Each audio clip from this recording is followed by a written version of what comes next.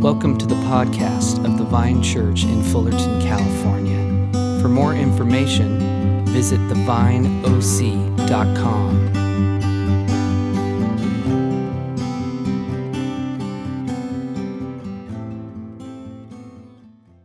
A reading from the Psalms.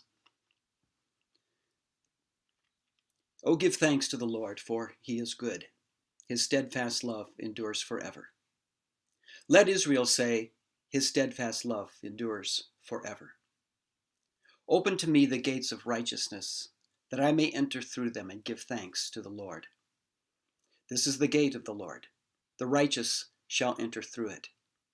I thank you that you have answered me and have become my salvation. The stone that the builders rejected has become the chief cornerstone. This is the Lord's doing.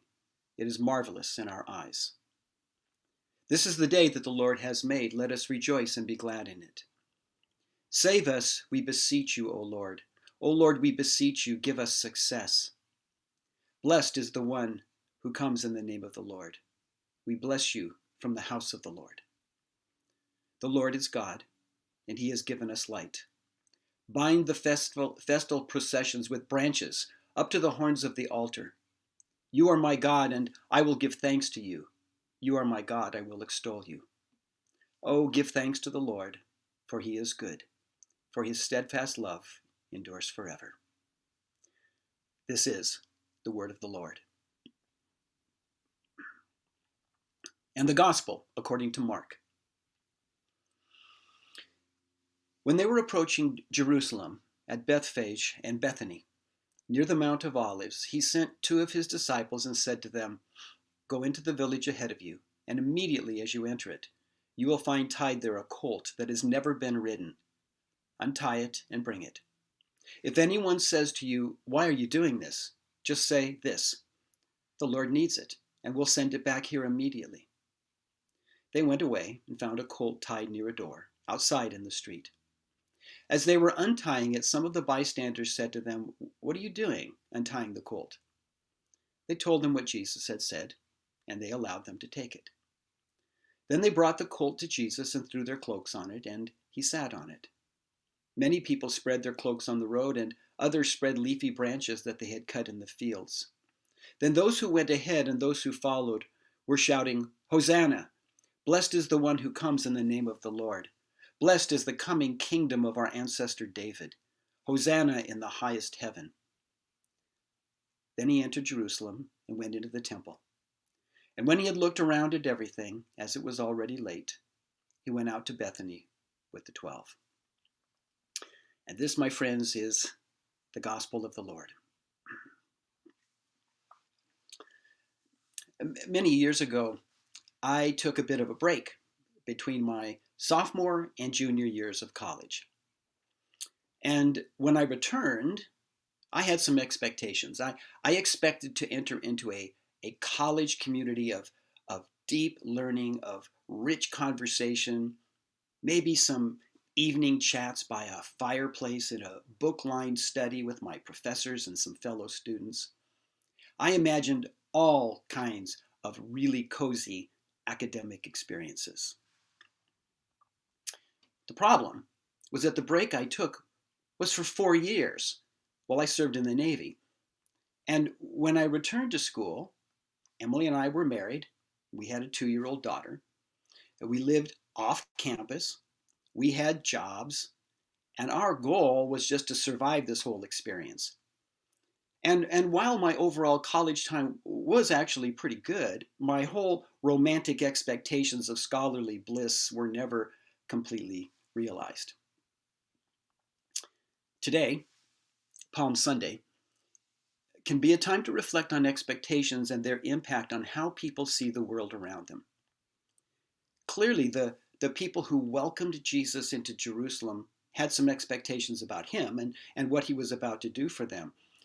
Now, it's likely that some Roman soldiers at first also had some concerns when they heard about this popular rabbi entering triumphantly into the city, but when they saw this young peasant riding a donkey and surrounded by his ragtag followers, they probably put their swords away and then just went about their soldiering business. Our gospel text this morning is often titled in our English Bibles as Jesus' triumphal entry into Jerusalem, or something to that effect.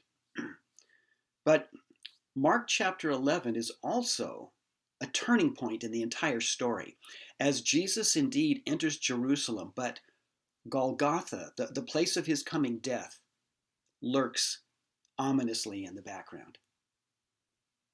This entry into Jerusalem is the prelude to Jesus' crucifixion.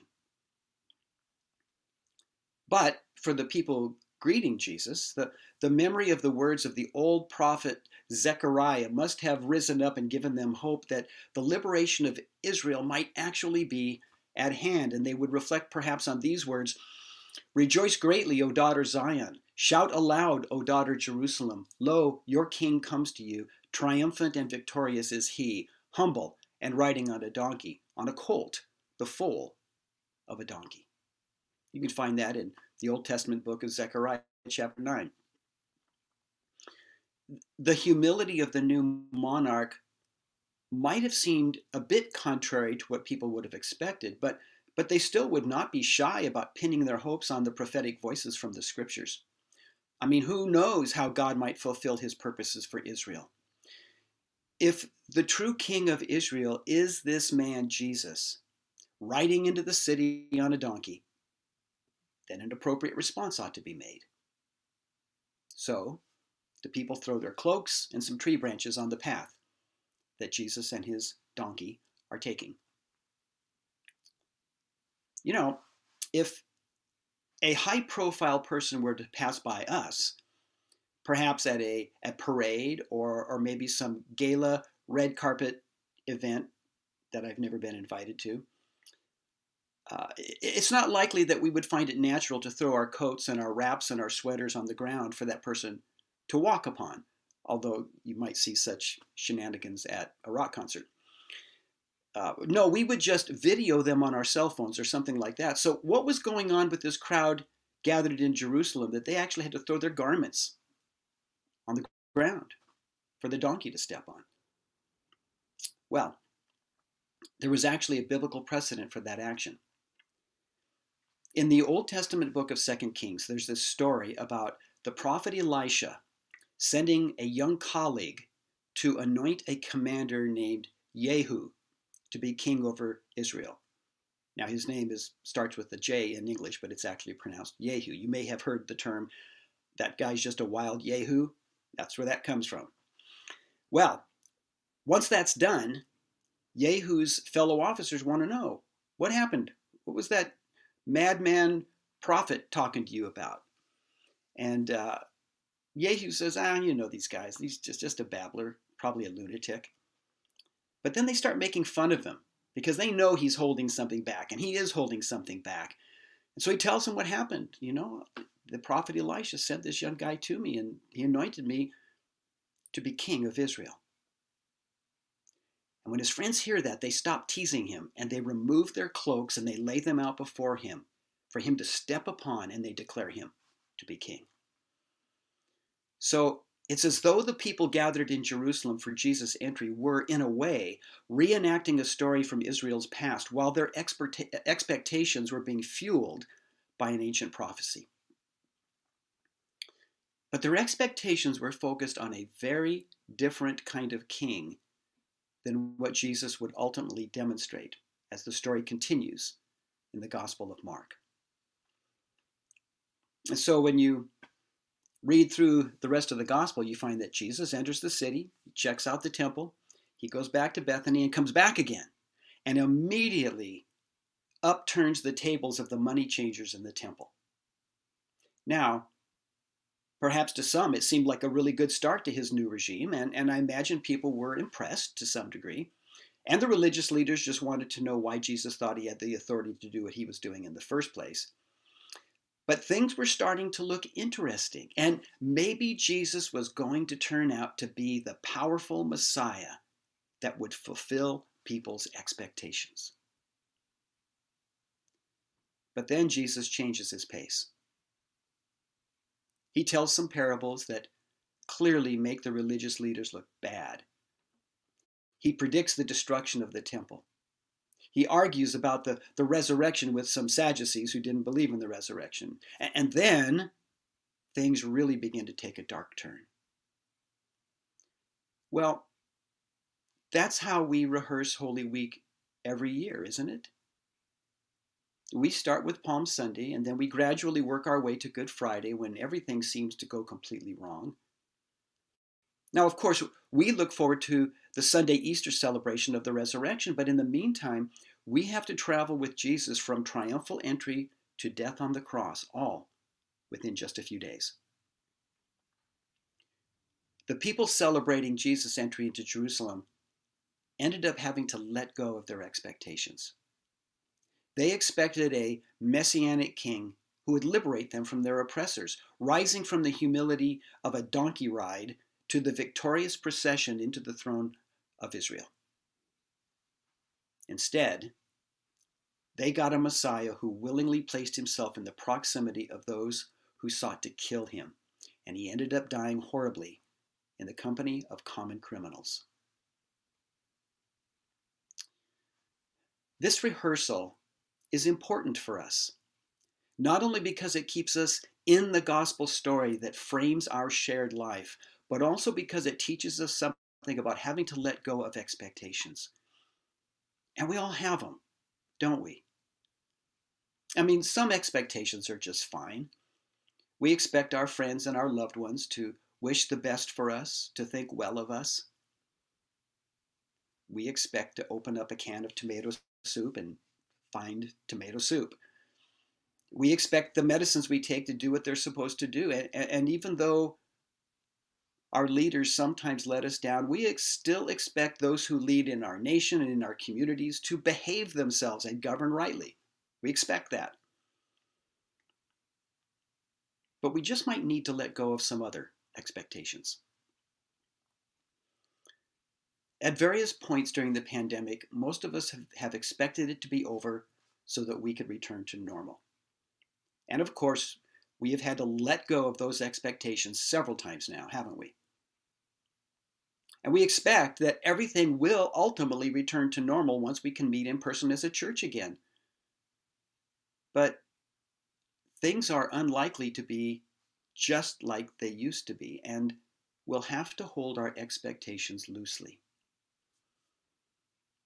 And like those who welcomed Jesus into Jerusalem, as well as his disciples, we may even need to let go of some of our expectations about Jesus.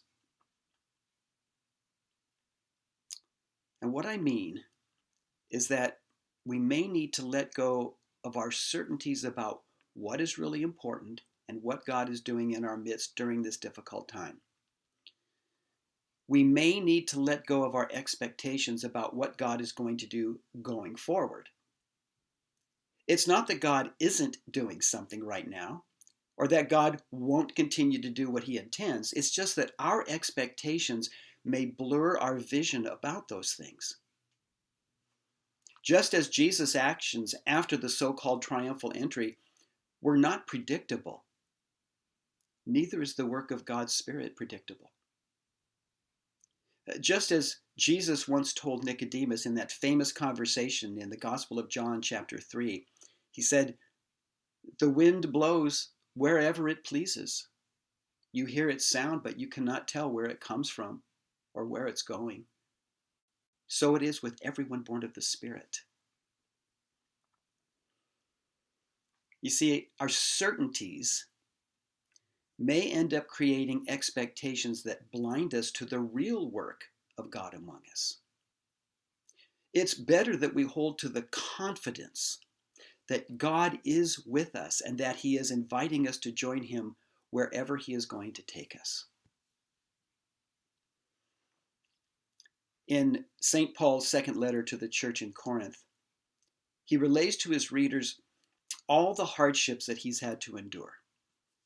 There have been imprisonments, beatings, a stoning, shipwrecks, and all manner of painful experiences. And on top of that, he was suffering from something that he would only identify as a thorn in the flesh, possibly some kind of physical affliction. We don't really know. At some point, Paul must have wondered what he had gotten himself into, how following Jesus, the true Messiah, the one who met him on the road to Damascus, would end up causing so many difficulties. At one point, he asks God to take this thorn away from him. And Paul says that the Lord then spoke to him and said this: "My grace is sufficient for you, for my power is made perfect in weakness." And then Paul goes on to say, "Therefore I will boast all the more gladly about my weaknesses, so that Christ's power may rest on me." This really may be kind of difficult for a lot of people to grasp. In many parts of the world, including here in the US, power is often demonstrated by military might or economic strength or in taking a stand about our rights. Even in the church at large, power is often demonstrated as huge gatherings and conferences, or even in fights over religious freedoms and the demands for moral legislation and things like that. But in the reality that Jesus claimed was the presence of the kingdom of God, power would look different than many people over the centuries would expect. When people believe that they are holding on to power, they can feel very certain about their purpose and their destiny, no matter whether it's for good or for ill. But embracing weakness, a weakness that results in the perfection or the completion of God's power, allows the rising of confidence in the God who is continuously unfolding his intentions upon the world and inviting us to join him as he does his work. Back in 2008, as our economy went into freefall, we began to learn that no major corporation and even no nation was too big to fail. We saw the collapse of major financial institutions, and we watched our economy drop into what seemed to be a black hole. It was a reminder that, regardless of the apparent strength and power of an organization, there is an inherent weakness that has the possibility of ending in destruction. Have you ever stopped to think about how inherently weak churches are? At least from an organizational standpoint? I've thought about this a lot over the years. I mean, consider this. No one is required to attend our services, except for some paid employees, of course. No one is compelled, required, forced to give the money that churches rely on for their existence. And people don't have to show up. They can just come and go as they please. They can be a part of the church or decide not to be part of the church. If you think about it, it's a pretty fragile existence, regardless of the size of the church. I remember talking with a woman at my church several years ago who had recently come to faith in Christ. She had no prior church experience, so this whole thing was just new to her and bizarre in some ways. And one day she asked me how we funded this operation. She said to me, "Do you guys get like subsidies from the federal government?" Well, she was quite shocked to learn that those little buckets that we passed around each week were the entire source of the church's income. But while churches have their own share of organizational weaknesses, our power isn't to be found in institutional or financial strength anyway. Our power isn't going to be found in our structures, our money, or our programs. Our true power comes from God, who reveals his power in our weakness. And what does that power look like? Well, it looks like the power to turn away from our regular daily activities and turn to the time of worshiping God. It looks like the power to come alongside one another in listening and in prayer. It looks like the power to give of ourselves in order to serve those who are in need. It looks like the power to say no to sin and to say yes to life in the Holy Spirit. And it looks like the power to love others because God has first loved us. You know, a lot of us, and I include myself in this, have felt somewhat powerless over the last year. Work and mobility and health and other valued things in our lives have been threatened by the possibility of disease, and we've had to isolate and then dress ourselves in the garments of safety. We've had this giant global invisible cloud called pandemic hovering over us and seeming to try to catch each of us in a season of vulnerability. It's as though all power has been gobbled up by the monster that we call COVID-19, and we're left huddled and helpless. But that's not really true, is it? Because we who have given our lives to the God and Father of our Lord Jesus Christ serve the one in whom true power dwells. Perhaps during the pandemic, we've become more aware of our weaknesses, whether physical, mental, emotional, or spiritual. But that doesn't mean that God's power has disappeared. It means that the power of God is being revealed to us in new ways through our own human weaknesses.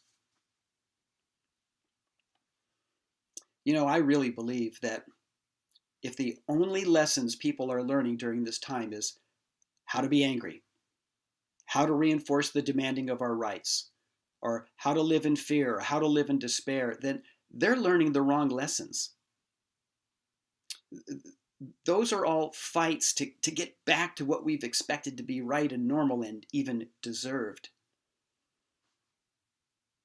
But the real lesson for us, I believe, is to learn that God's power, that unexpected, unpredictable, life-giving spirit that blows through our lives like the wind, is being made known to us in new and fresh ways through our weaknesses. During this important week in the life of the church, we have the opportunity to lay down our expectations, just like Jesus' friends had to do when they watched him make his way to the cross. In the weakness of suffering and death, Jesus will show us what it means that God's power is made known through human weakness. And it is this Jesus who we follow. And we follow him today into Jerusalem as he is celebrated as a king. And we will follow him to the cross. And we will follow him to the empty tomb.